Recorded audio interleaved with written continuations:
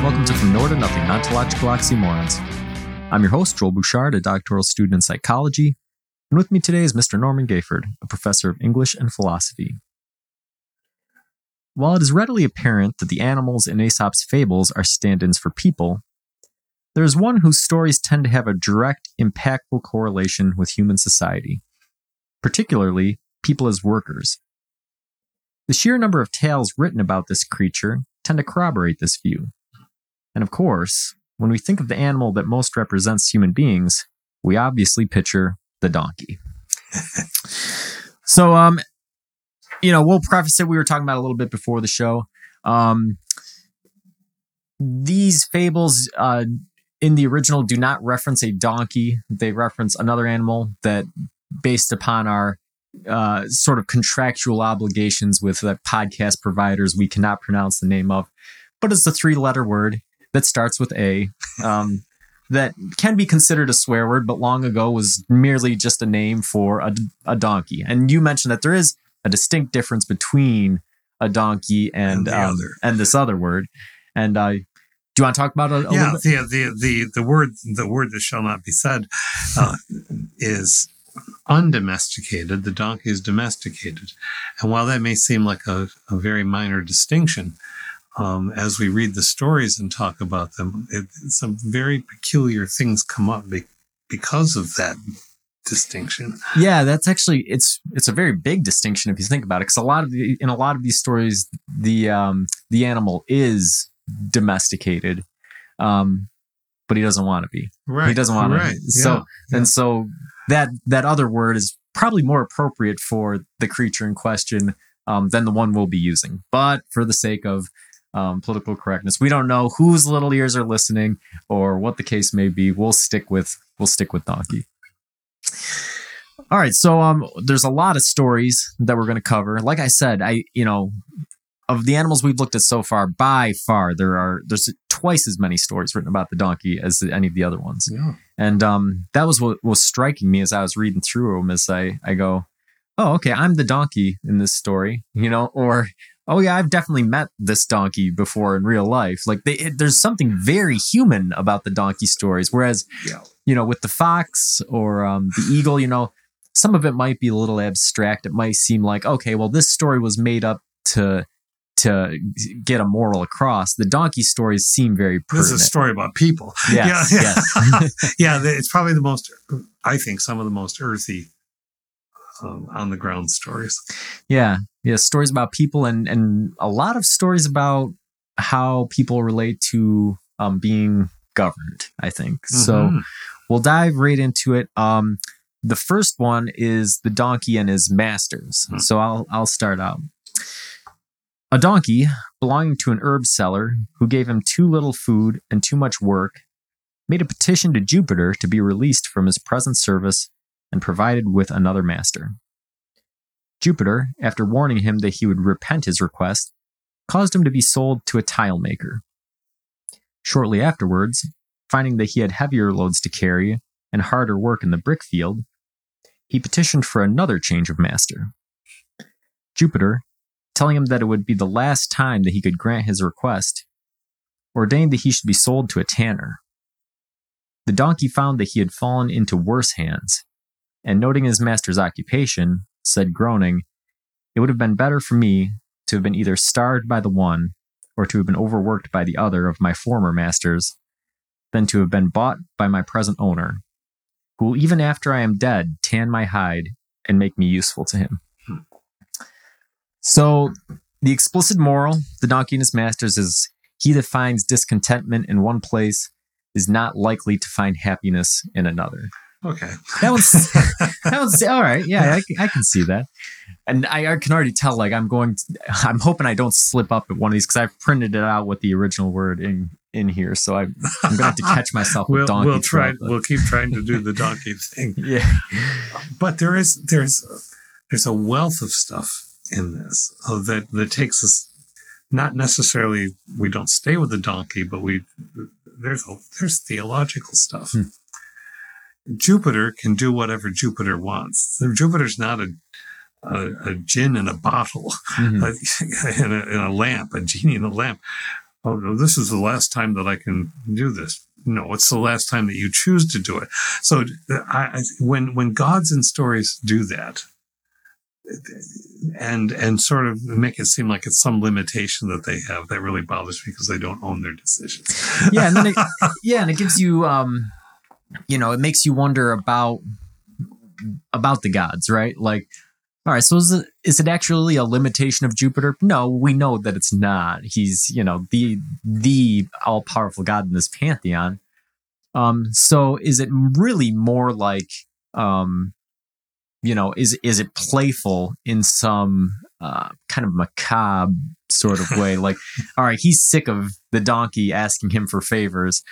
So, okay, well, this is the last time I can do it because it's going to be the last master that you serve, and he just puts it to him because he's tired of granting requests. Yeah. So there is another moral in there, which is, if you are, it's almost looking a gift horse in a mouth as well, right? If you have somebody who is responsible for assignments, and you start asking for favors, maybe you should be careful how often you approach them for, what it is it's that you're cautionary about approaching and asking for too many favors. So maybe we go off into the loan shark territory and all that kind of thing.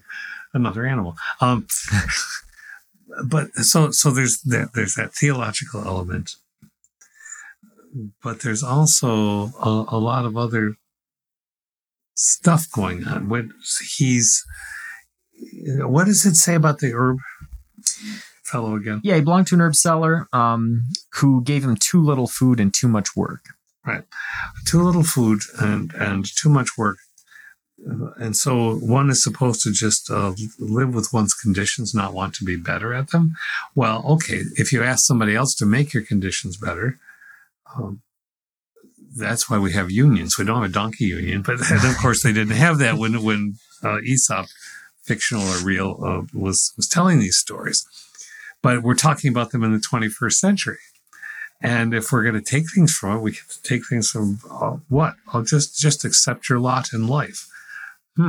That seems awfully ancient, or yeah, exactly. And this is where we get into I can't remember which animal it was we were talking about, but I said so with that particular story, rather than there being a moral, really what's raised is a philosophical conundrum between how you balance two things. This story is similar, right?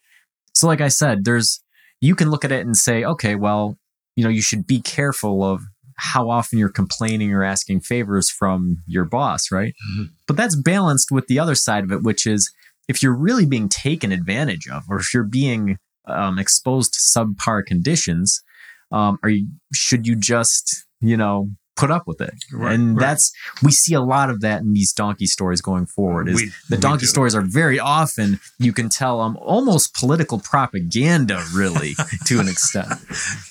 Yeah, I think Starbucks would have liked that story. All right. So the next one we got is the donkey carrying the image. This is a really interesting one. It raises more questions than it answers. Yeah, which is why I like it. The donkey carrying the image.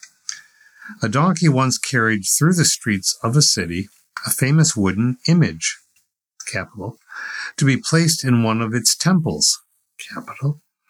As he passed along, the crowd made lowly prostration before the image. The donkey, thinking that they bowed their heads in token of respect for himself, bristled up with pride, gave himself airs, and refused to move another step. The driver, seeing him thus stop, laid his whip lustily about his shoulders and said, "Oh, you perverse dullhead, it has not yet come to this, that men pay worship to a donkey." And maybe we've reached the point in time where we have. I don't know. So, yeah, you're right. I think that this one does raise a lot more questions than it answers. Oh. So, of course, we'll start with the explicit moral, which is they are not wise who give to themselves the credit due to others. Yeah. Which is ridiculous because there really isn't an others in this scenario. There's an image. And I think that that's very important. It's a very important distinction in this story. Yeah.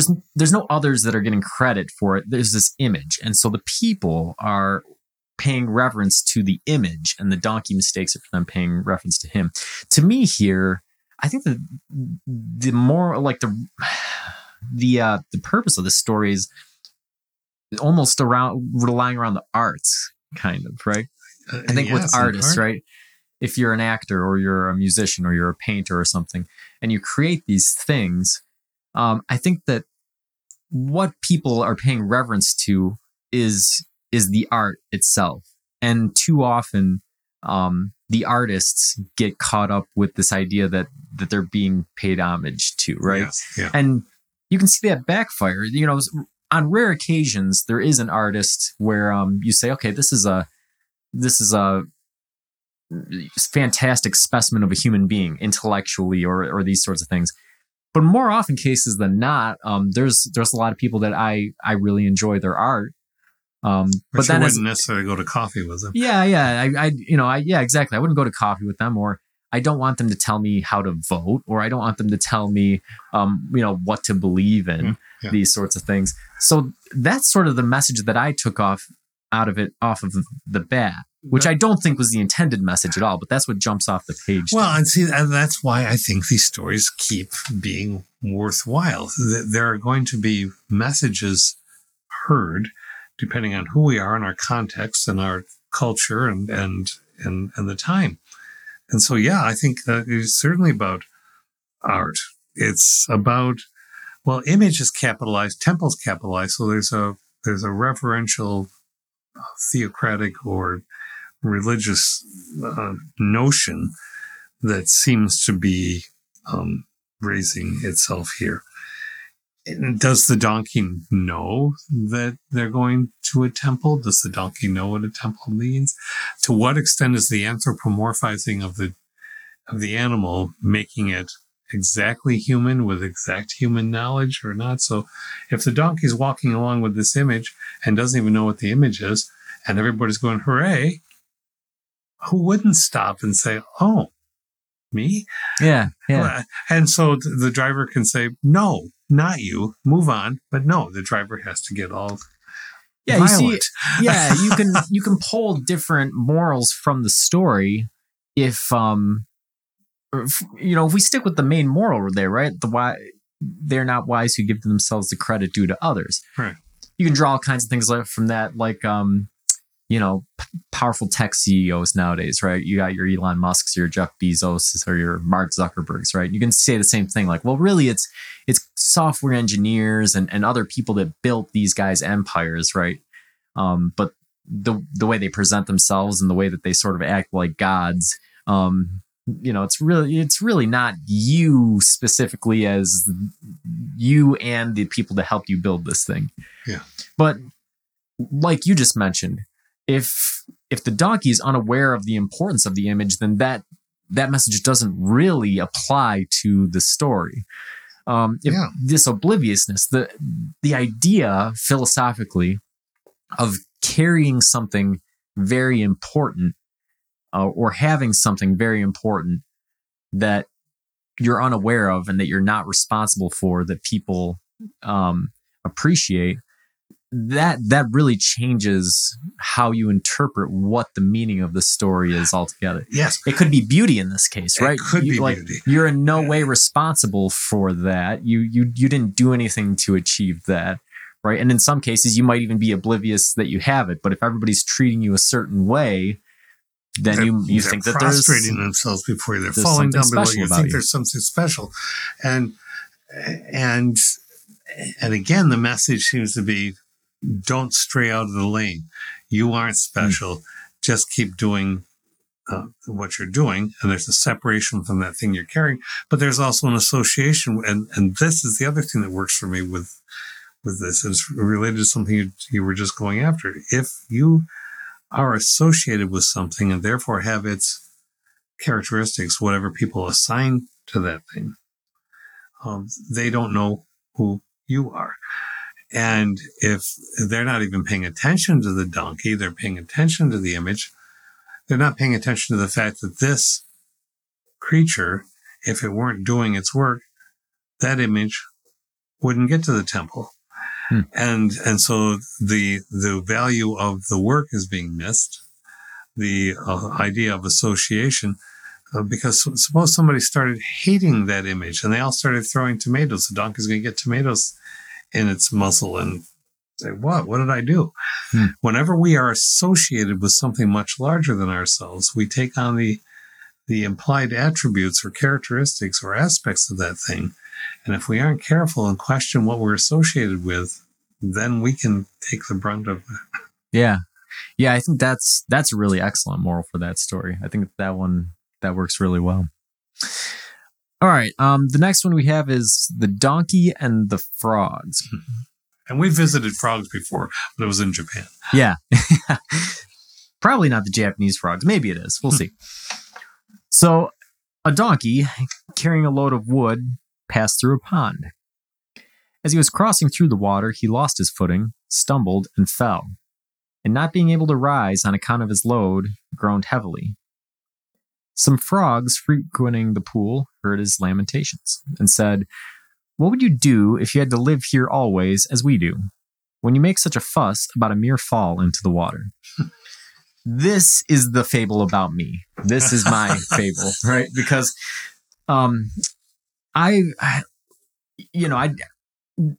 you don't want to pride yourself on things, but as you get so far in life and you can identify things about yourself, right?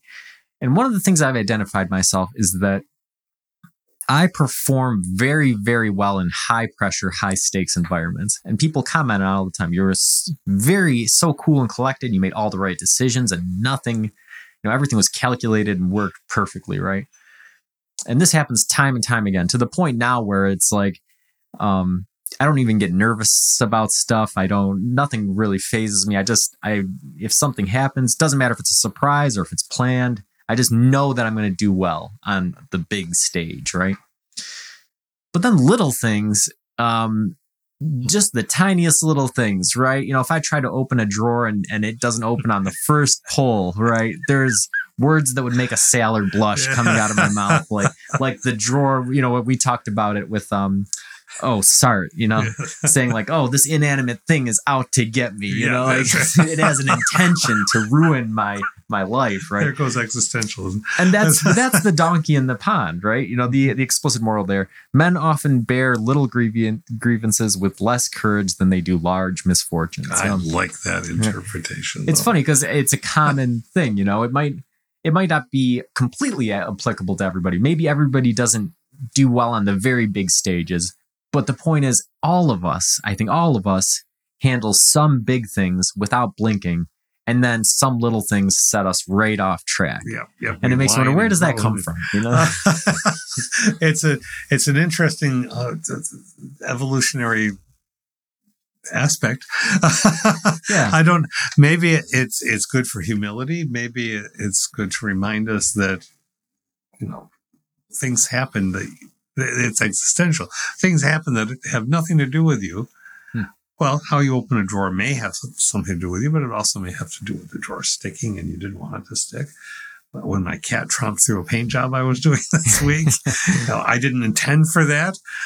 I shouldn't have gotten all exercised about it.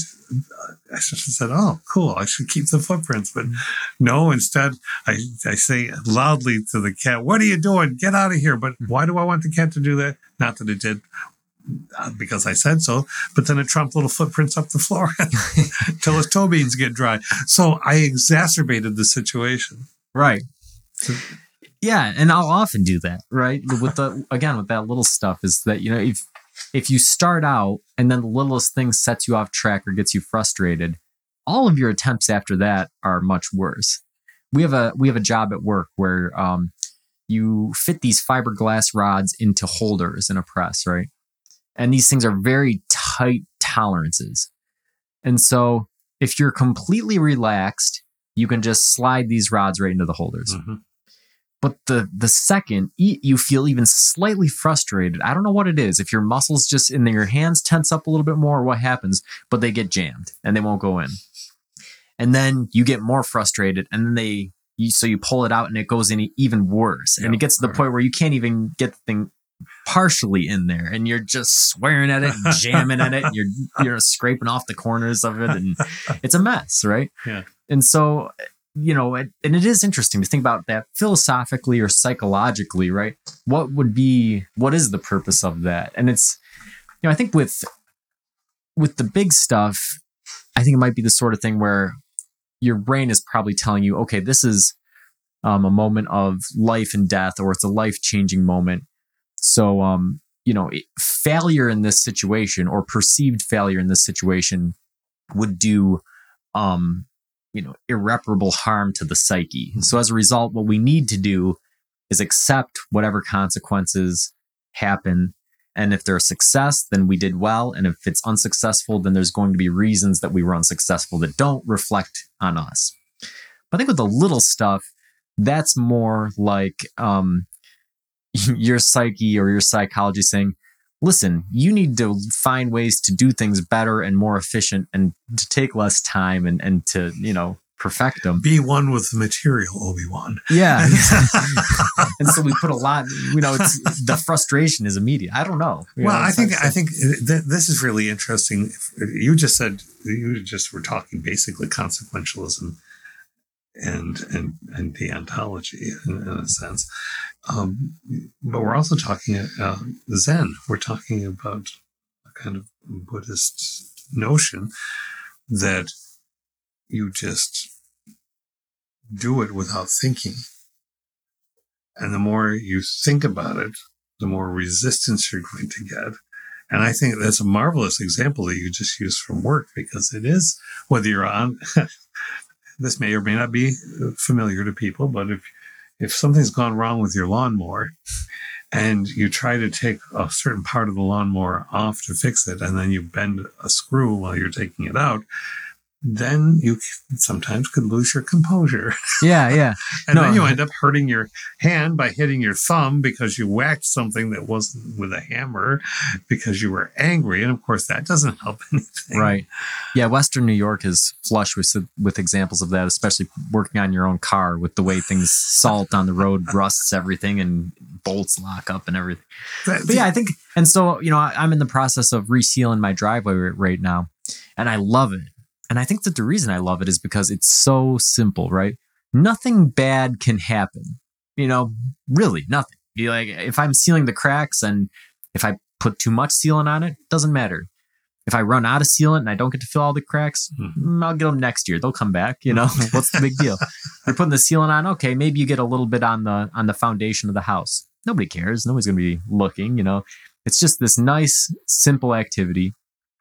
And I think we're tempted to say that it's mindless, right? It's a mindless activity. But what we've found with modern psychology is that nothing's really mindless, right? If you're doing mindless, even if you're not focused on the task you're doing, your default mode network kicks in, and the daydreams and the other things take you places, and your brain can actually accomplish some really good work, like Einstein in the post office, right? Yeah. Doing these things that we consider mindless, your brain can actually be doing very serious work during those times, or during sleep or whatnot. So yeah, it's really, it's an interesting. And why did he go through the pond in the first place? Yeah. If it's a was pond, there no other way around? I don't know. There's that too. Yeah. It's a donkey. So I don't know. We don't have high expectations for him. So the next one is the donkey's brains. Yes. This is a rather grim tale. Even though it's Aesop, I couldn't help it. Grim tales. All right. This is called The Donkey's Brains. The lion and the fox went hunting together. Which seems, that's editorializing. It seems, okay, we'll picture it. The lion, on the advice of the fox, sent a message to the donkey proposing to make an alliance between their two families. The donkey came to the place of meeting, overjoyed at the prospect of a royal alliance. But when he came there, the lion simply pounced on the donkey and said to the fox, "Here is our dinner for today. Watch you here while I go and have a nap. Woe betide you if you touch my prey." The lion went away and the fox waited. but finding that his master did not return, ventured to take out the brains of the donkey and ate them up. When the lion came back, he soon noticed the absence of the brains and asked the fox in a terrible voice, "What have you done with the brains?" "Brains, Your Majesty. It had none, or it would never have fallen into your trap." and the stated moral is, wit has always an answer ready. Which is a good moral if the story is about the fox. Right. I think it's exactly it. If the story is about the fox, I think that's great. And I think that I think I hear this story and 2 or 3 people that I know in real life pop to mind as being the fox. I go, yeah, you know what? They might not necessarily be the smartest people. They might not always make the best choices, but man, they always know the right thing to say. You know? But the moral for the donkey is a little bit different because I think that in that case, it's sort of being wary of who offers you an alliance, right? Why would a lion want an alliance with a donkey? What would a donkey possibly have to offer a lion, that you should come running to something that is a natural predator? Well, then we have the donkey, who is a simple animal, a simple person, if we're putting people in the stage, who, I could actually be associated with a better family, And okay, so maybe what one can understand, but certainly the donkey is not a strategist. One would have thought if the donkey had seen the fox with the lion, but the donkey can't run fast enough, and the donkey gets there and pounce. It's the end of donkey. Yeah. So that moral does not apply to the donkey.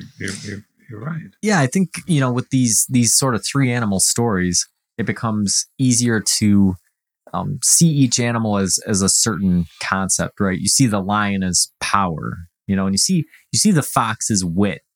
And maybe that's the reason they're together in the first place, right? Maybe the fox got in the lion's ear and said, "Hey, listen, I got a really good nose. I can track stuff. I'll know where things are. Hey, we don't even have to do all that. Like, let's just call the donkey over. He's dumb. He'll come in. We can just eat him. It's an easy meal, So you have all these images in, clearly in your mind. And I think with the donkey, it is simplicity, right? And I think that's what a lot of these stories are sort of telling us about him, is that,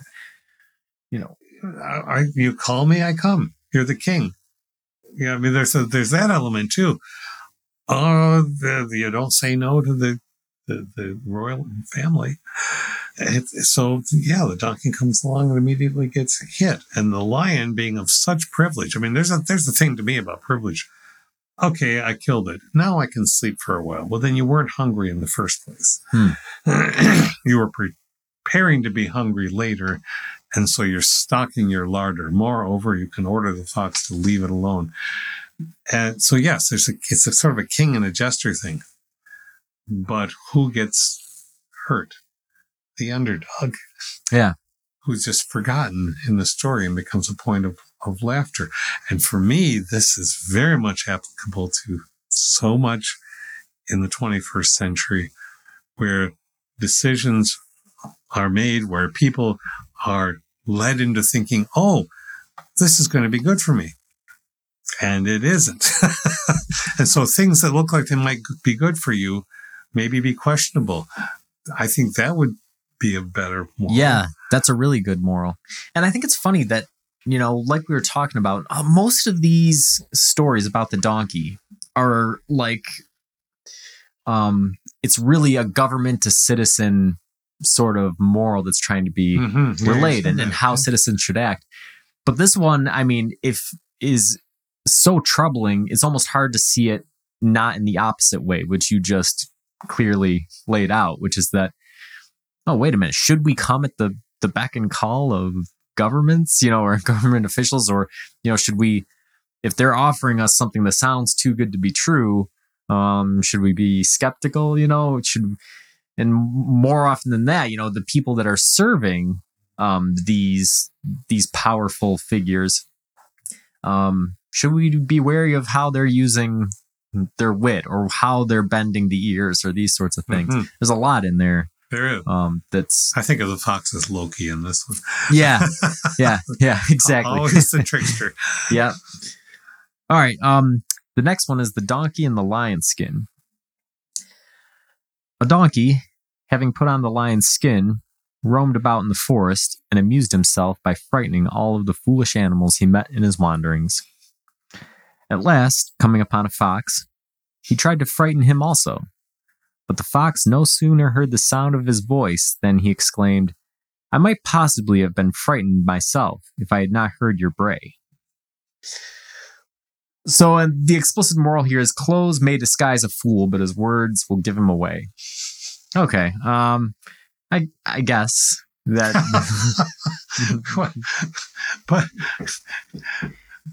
but the donkey is having fun. To me, in that he puts on. Well, say it again. Yeah. He puts on the lion's skin and roams about in the forest and amuses himself by frightening all the foolish animals he meets in his wanderings. Okay, questions need to be asked. Where did he find a lion's skin? Yeah, I think there's a different version of this one that starts with that some hunters had killed a lion and skinned him, and he snuck into their camp and took it. So I think there's another version that does give you an origin for how he found it. All right, so he puts this the lion's gone. The lion's clearly not been good to donkeys in the past. So why wouldn't a donkey mock the lion and try to feel what it's like to be in charge, because the lion clearly wants everyone to fear it.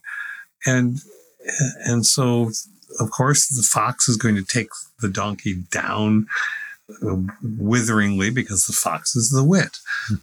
But one wonders if the fox just for a moment wasn't scared. Yeah, and he even admits, he says, "I might possibly have been frightened myself if I had not heard your bray." And I think in the other story, it actually says that he was scared until he heard the donkey bray. So again, I think that between the two of them, you get this image of the fox being scared, but trying to cover the fact that he was scared retrospectively, saying, well, you almost had me, right. But I wasn't, I figured it out beforehand, Right. So, but we picture, I can't help this. I picture the donkey wearing a lion's skin. All right, it would drape on the donkey. If the donkey's wandering along, then animal, let's say people might say, lion, let's keep our distance. So do what a leader does, but don't try to sound like the leader. That's one that's an alternate that comes to me. Have your fun, but don't have so much fun that you're going to get discovered. That's you wouldn't want to teach a child that, but yeah. I'm guessing the moral, if we look at the donkey and the lion in their respective roles as you start to conceptualize them throughout the fables, you'd think that probably the message they were trying to send was, that there's a separation between the lower classes and the upper classes, right? Mm-hmm. So if you're a peasant, don't try to be, bourgeoisie, you have no place, having power or, acting this way, it's you, and everybody's going to know as soon as you start talking, It's a really interesting, and I'm not going to tread over lines here by saying this in very general terms. It's really interesting when you have a lion and everyone else says, "Oh, I want to roar just like the lion," and the lion likes it. Yeah. When we talk about politics, so I think that there's many ways of reading this. Wear the disguise, but don't go too far, or when you don't kid yourself to think you can be something that you're not. Mm-hmm. Again, right? Or don't talk, just do. So it's fascinating. Yeah. Like you said, depending on how you view the role of the lion and the role of the donkey and the intent behind it, I think it's important that it says the donkey was amusing himself, right? Not that the donkey was actually trying to. Right. Yeah. I think that's an important distinction. Who doesn't come up behind somebody once in a while and say boo? Right. That's why before, these are on the ground kind of things. We can associate ourselves with the donkey. For heaven's sake, can't we have fun before the lion eats us? Right. All right. The next one is the donkey and the old shepherd, which this one is explicitly a government to governed story. I totally concur. A shepherd, watching his donkey feeding in a meadow, was alarmed all of a sudden by the cries of the enemy. He appealed to the donkey to fly with him, lest they should both be captured, but the animal lazily replied, "Why should I pray? Why should I pray? Do you think it likely the conqueror will place on me 2 sets of panniers?" "No," rejoined the shepherd. "Then," said the donkey, "as long as I carry the panniers, what matters it to me whom I serve?" And so the explicit moral is, in a change of government, the poor change nothing beyond the name of their master. Okay, so you can see that, but I think that there's a lot of other political morals in that story as well. So we can start with that one, which is, the explicit one that they say is in there.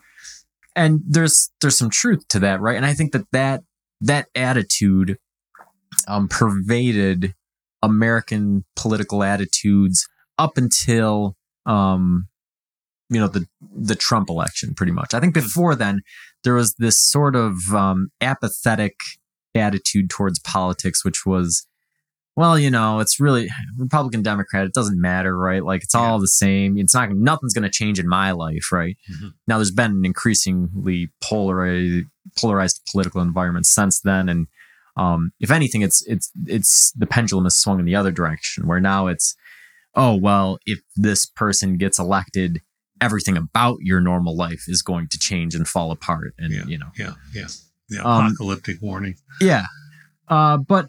In general, right? Like, if you look at that, okay, it's in a change of government, the people at the lowest levels, and especially back when the fable was written, right? All right, the Greeks are in charge. The Macedonians are in charge, whoever. Well, we're just going to keep farming, we're going to keep, paying taxes. We're going to keep doing this stuff, living and dying, nothing's going to change there, Right. It's those people at the upper levels. When governments change, throughout history, especially violently at those upper levels, you look at the history of Rome, right? Towards the end of Rome, there's a period where in 50 years they went through like 52 emperors or something, and those guys didn't retire. They didn't live to see retirement. So it's those high level people that are most likely to get the axe. This is, you're right. This is a very socio-political piece. This little piece. It's always the little ones that are fascinating, because the reference to something, a concept, the enemy came. We don't identify an enemy. Because it's implying that there's always an enemy. Right, yeah. So the enemy is the enemy of that moment, as you were saying with the Romans as an extended example. And why should the donkey... This is where we have the anthropomorphizing hitting its own wall. There's clearly a difference between a donkey and a shepherd. Now, if the donkey is speaking, and yet the donkey is a donkey, then the donkey is probably not going to have political affiliations at all. What political affiliations would a shepherd have? But they're there. There's a warning, and gotta run. And I'll just wear the yoke of the next guy. I'm going to keep doing this because it's my lot in life. Right. Yeah. We're back to that again. And in this case, the donkey has accepted it. The donkey doesn't say, "Oh," which could have happened in an alternative version of the story. "I'll tell the enemy where you ran, and then I'll be the friend of the enemy. Yeah, and I wish I'm looking at it now, and we didn't pick any stories that had those sorts of aspects of the donkey. There's a lot of aspects of in the donkey stories where the donkey is discontent with his lot, and he tries to do something and it doesn't work out for him. And somehow, despite picking 8 of these stories, I don't think that we have any with that in it.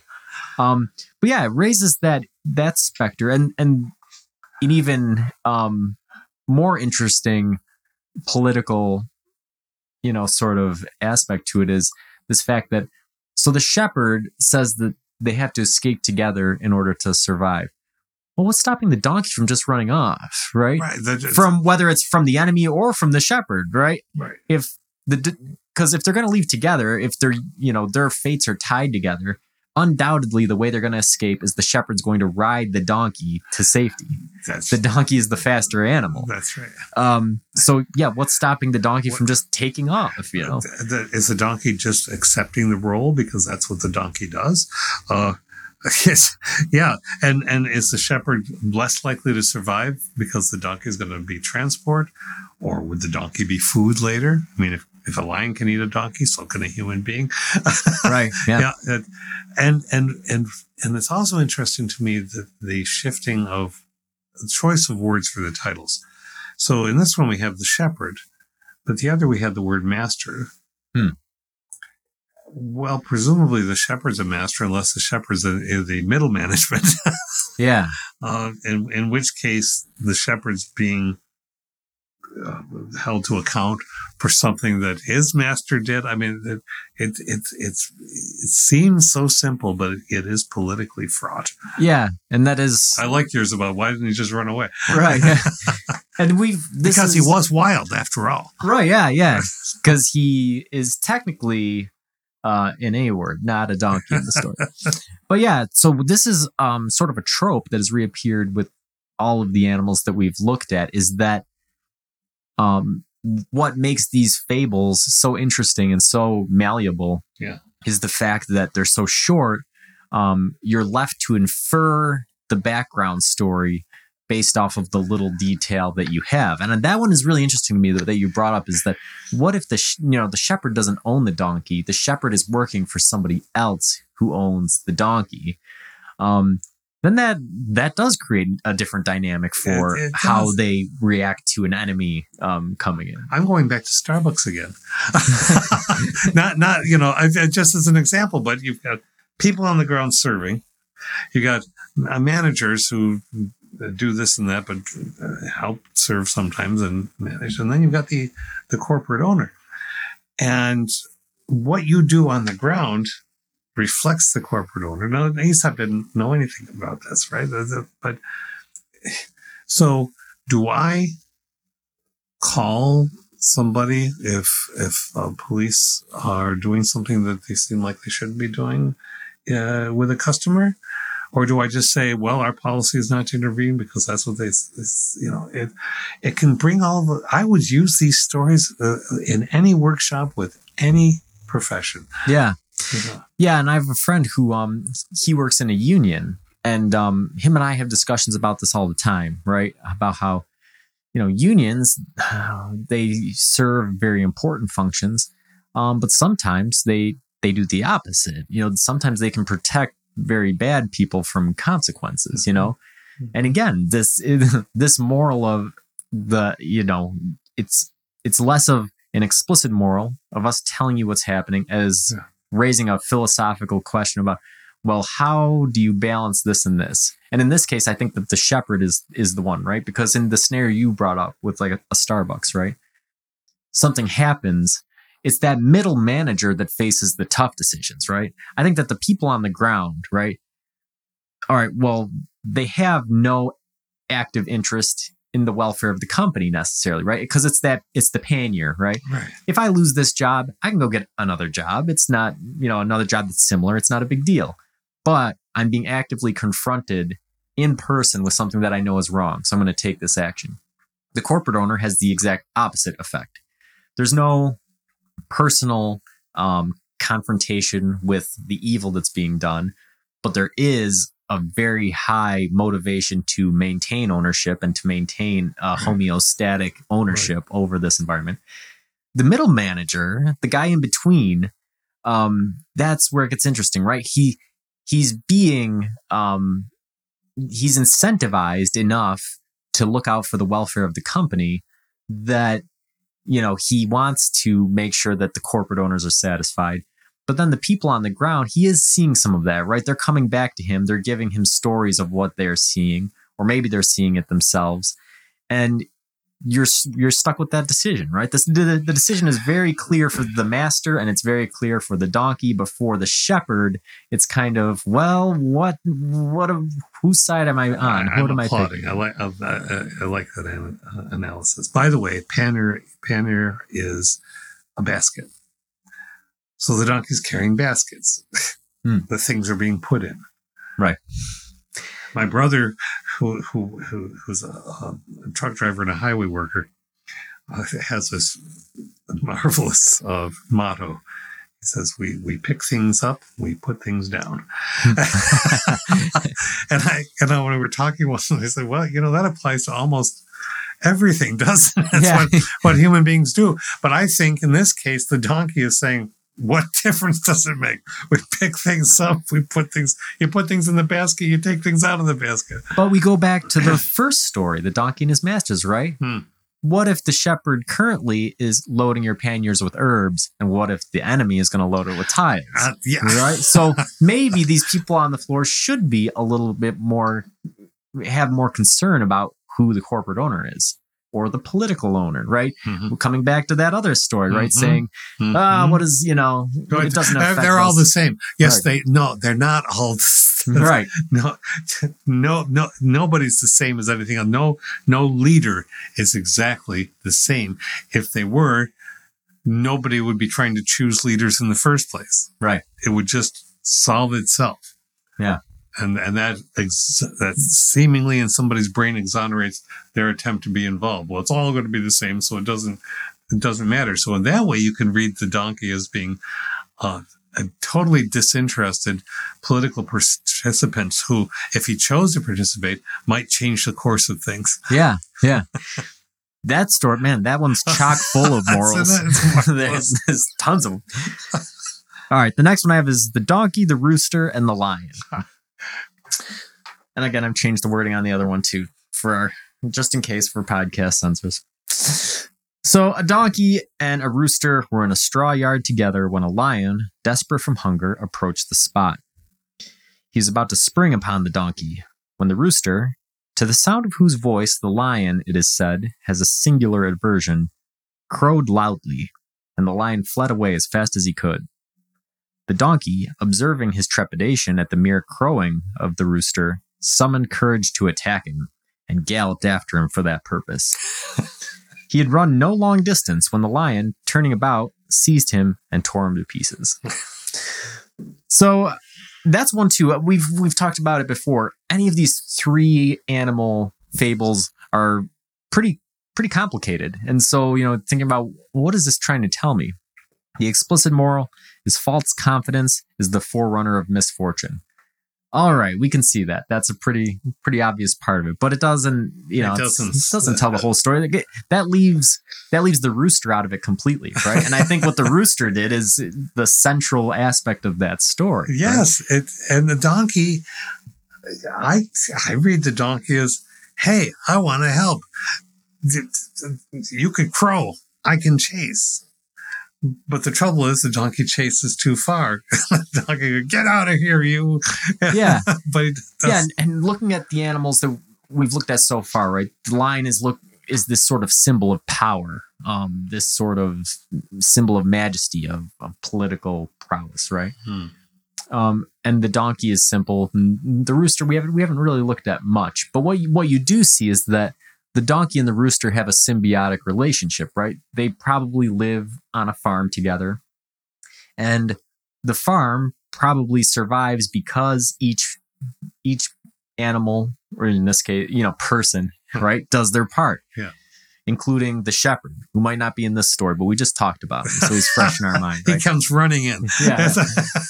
So what you see is that the lion, despite all of his power and all of his majesty and whatnot, could be defeated by a simple rooster, right? Just crowing. It's so tempting to say, based off of the way that we've examined the lion so far, that the rooster might be the media. Yeah. I think the rooster is good journalism, because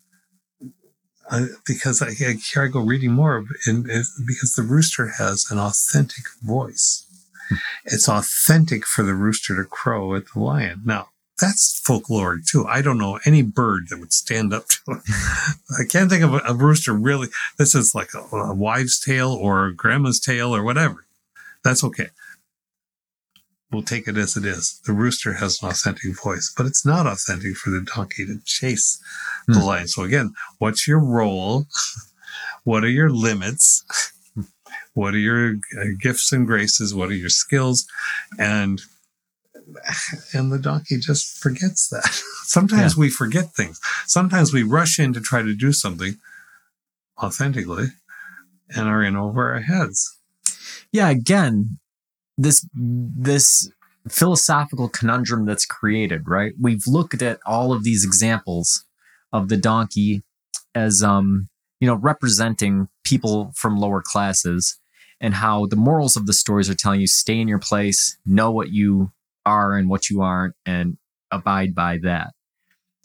And then there's the other part of it that says, well, like with the donkey and the shepherd, right, where the donkey's completely disinterested, but the donkey has the capability to change the entire outcome of the story and the scenario that he's in. Mm-hmm. So balancing these two things, right? And this is something that everybody faces on a daily basis, right? When we're applying for a new job, right? If you're reaching for a job that's just a little bit beyond your skill set, well, which donkey are you, right? Are you the donkey that should stay in your place and know what you can do and continue to grind along at your one thing and be content with what you have and not seek a new master? Or are you being, if you don't pursue the job, are you being the donkey that's just apathetic and every job is the same and it doesn't matter what I do as long as I'm getting my paycheck for, towing around my panniers, then life is life, right? Yeah. Those are the deep philosophical questions that are hidden in these little paragraphs. This is why they last. It's fascinating. It is. All right. So our last story is the donkey and the mule.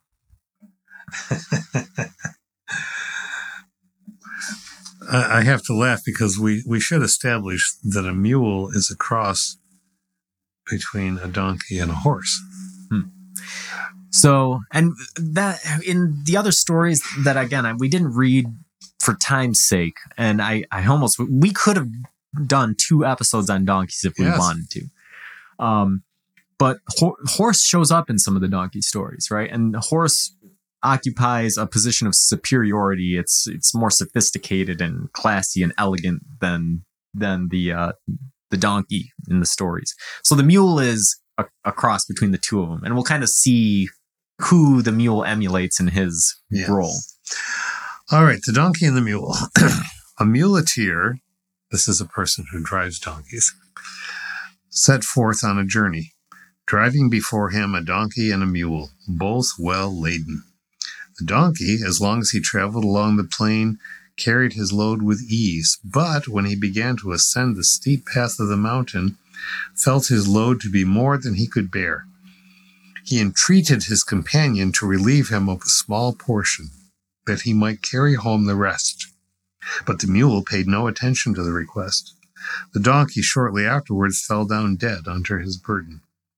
Not knowing what else to do in so wild a region, the muleteer placed upon the mule the load carried by the donkey, in addition to his own, and at the top of all placed the hide of the donkey. And we're back to the tanner again. After he had skinned him, the mule, groaning beneath his heavy burden, said to himself, I am treated according to my deserts. If I had only been willing to assist the donkey a little in his need, I should not now be bearing together with his burden himself as well. Lots of stories in this one. There's lots of stories in this one. So The explicit moral: an ounce of prevention is worth a pound of cure. Yeah, we've all heard that. Yeah. And that moral kind of applies to, in an odd way to a couple different aspects of the story, which these morals normally don't do. But so, I think that the first way that it's referring to it is the most obvious, which is that, if the mule, being a more superior physical specimen to the donkey, had helped the donkey when the donkey asked for help, then, it would have been a little bit tougher for him. But in the long run, it would have been better because he wouldn't have been loaded with everything that the donkey had. And, that one's pretty obvious. But there's other things in there. Things in there. So the muleteer is the muleteer a master? The muleteer is not a shepherd. The muleteer is a truck driver. And so the donkey feels. Now it said this is interesting because this is translation from translation from translation, and we know how the phone game works. But the donkey, as he traveled, when he started going up a steep path, felt he had more to bear than he could. Well, that's ambiguous. Maybe he didn't have more than he could bear, and the muleteer knew it. But that would mean trusting the muleteer. Why would the donkey trust the muleteer? Where's the source of that? Do you trust that to whom you answer? And I think that's a theme that's working in there. And in fact, he couldn't bear it because he died. So once again, as with so many of the donkey stories, the donkey is a victim. Sometimes the donkey is a victim of its own irrational decision making. Sometimes the donkey is a victim because he tries to play the game the way the game goes, with the king, for instance. But it's always the donkey is a victim, except and out of this set. I'm just extrapolating from the set, except the one where keeps the panniers, works for the enemy, So, but the moral is about the mule. It's not about the donkey. The donkey doesn't necessarily get morals, right, attached. Yeah, same thing with the donkey's brains, right? Yeah. There's no, the donkey's just a victim. Things just happen to him, right? But be a wit, and you can get out of anything. Yeah. Yeah. Well, the donkey wasn't a wit, but right. Yeah,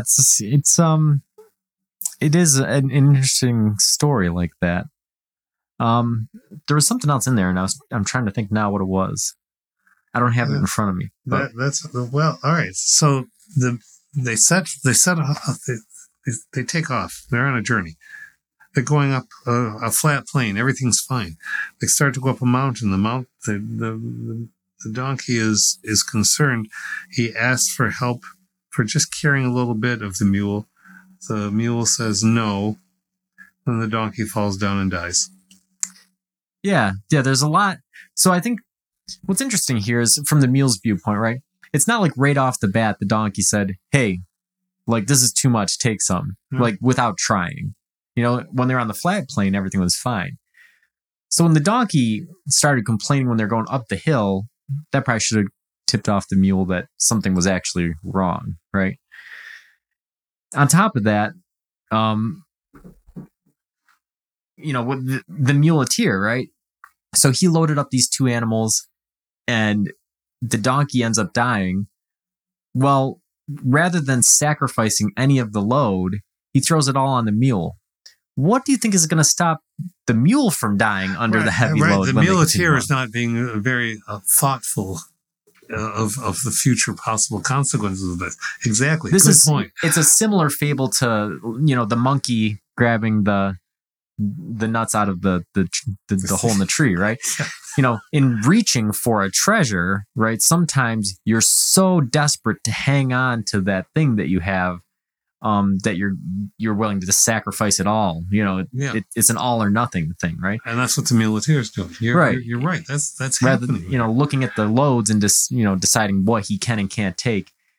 he loads everything on the mule and even skins the donkey and puts the skin on there, right? I Which mean, that's doesn't seem to make a whole lot of sense, although he's trying to use everything that he has. But where's the muleteer in this discussion with the donkey and the mule?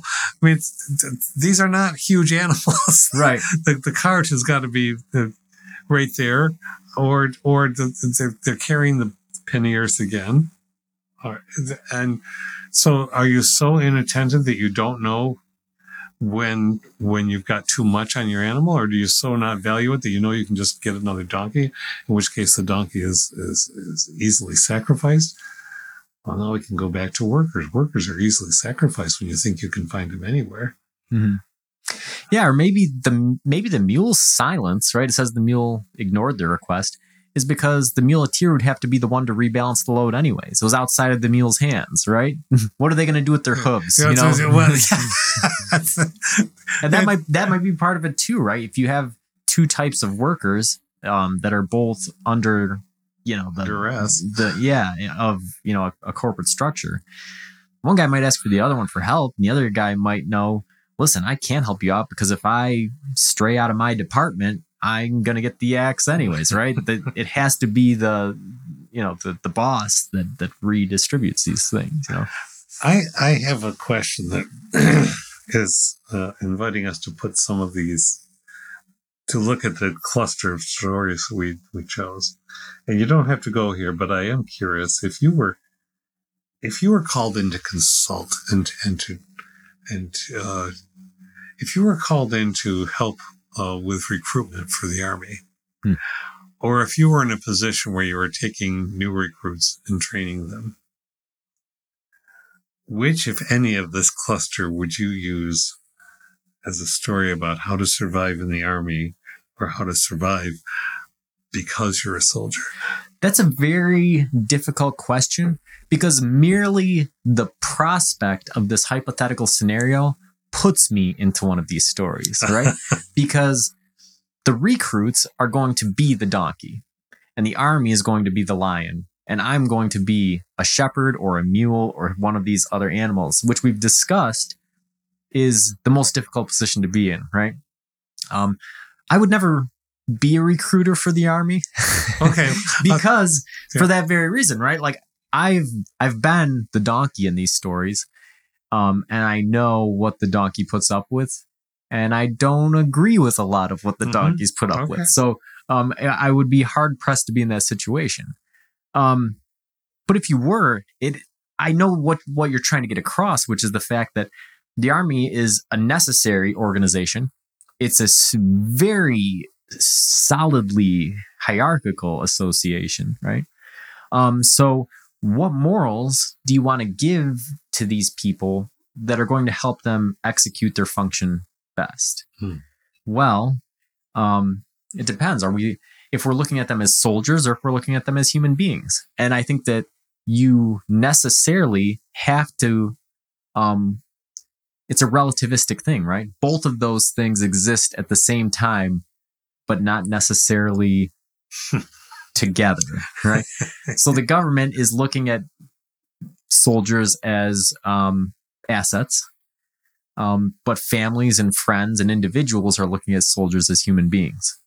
And the morals that you tell them and the ways that you expect them to act in their stories and the way that things play out are vastly different depending on those situations, right? So, the donkey and his master, sure, that'd be a good one if you're the government, right? The donkey and, it's very, I don't know. If it's you were not as simple as that, right, is it? Yeah. Right. Because if you're in that middle manager spot, then you can't serve two masters, right? So are you going to hand down the government message, or having been, and you often see this struggle with these people, with recruiters and with drill sergeants. I notice this, having interacted with, several of them throughout my career, is you do see them struggle with this. There are some that are clearly on the government side, and most of the time it's not with enthusiasm that they're delivering the government's message. It's more from a place of apathy or resignedness. It's just, okay, well, we're going to convince these guys to join because that's our job and this is what needs to be done, right? There's no, I don't think I ever met a recruiter or a drill sergeant that was full-throatedly pro army or government, So I think that tells you something right there. That tells me a lot. So maybe the Fox is involved here. Yes. I think that in a lot of these cases, the recruiters or the drill sergeants that are full-throatedly for or executing the government's orders to the letter, in many cases, are Foxes. I sprung that question on you. Then there are some that are sympathetic to the plight of the donkey, who realize that the donkey has found himself in a place that he did not intend to end up. And in that case, the way that rules are bent or the ways that blind eyes are turned to things let you know that, the plight is understood. Mm-hmm. And what character is that in the story? I'm not sure. I'm sure that it's in here, but who is it? It might be the mule, could be. It could be.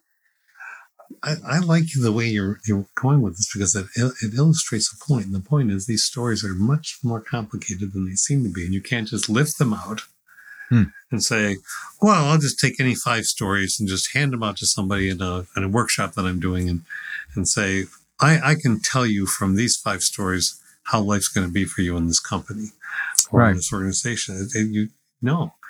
It seems superficial to think that way. Yeah, and you see that even across the animals, right? With these donkey stories, like we just mentioned, the donkey's always the victim. Like the outcome for the donkey is almost always the same, but the morals of those stories are vastly different. Whereas in the fox tales, you almost never know what's going to happen to the fox. Maybe the fox wins through his wit. Maybe the fox gets eaten up. Maybe the fox thinks he's being witty, but is actually stupid. Like, there's something that's always a little bit different. So yeah, I think you're absolutely right. There's a complexity, not just in the individual fables, and not just among the choice of animals, but even among how those animals interact and all these different things and how you relate that to everyday life is, extraordinary. Any one of your life experiences. I mean, I would choose. There's one I know I would choose in this instance if I were trying to get a new employee to think about the reasons for joining a union, assuming the union was an ethical union, and there are plenty. I would use the lion, the rooster, and the donkey. Yeah, that's a perfect one, right? Which is that, hey, listen, we have to work together. Yes, and the rooster is going to crow at the lion if the lion's getting out of hand or taking advantage, and shoo the lion back. But if the workers assume that means anything is possible and they can just take down the whole of corporate structure, they're going to get eaten. Yeah, I think that's perfect. So, man, this has been fun. I think we'll try to do one more animal, and then we're gonna tie up the series with an episode on Aesop and some of the overarching meta questions that we have about the fables, and that'll be episode 100. So we're looking to do something special for it. Yeah. So until next time, keep on.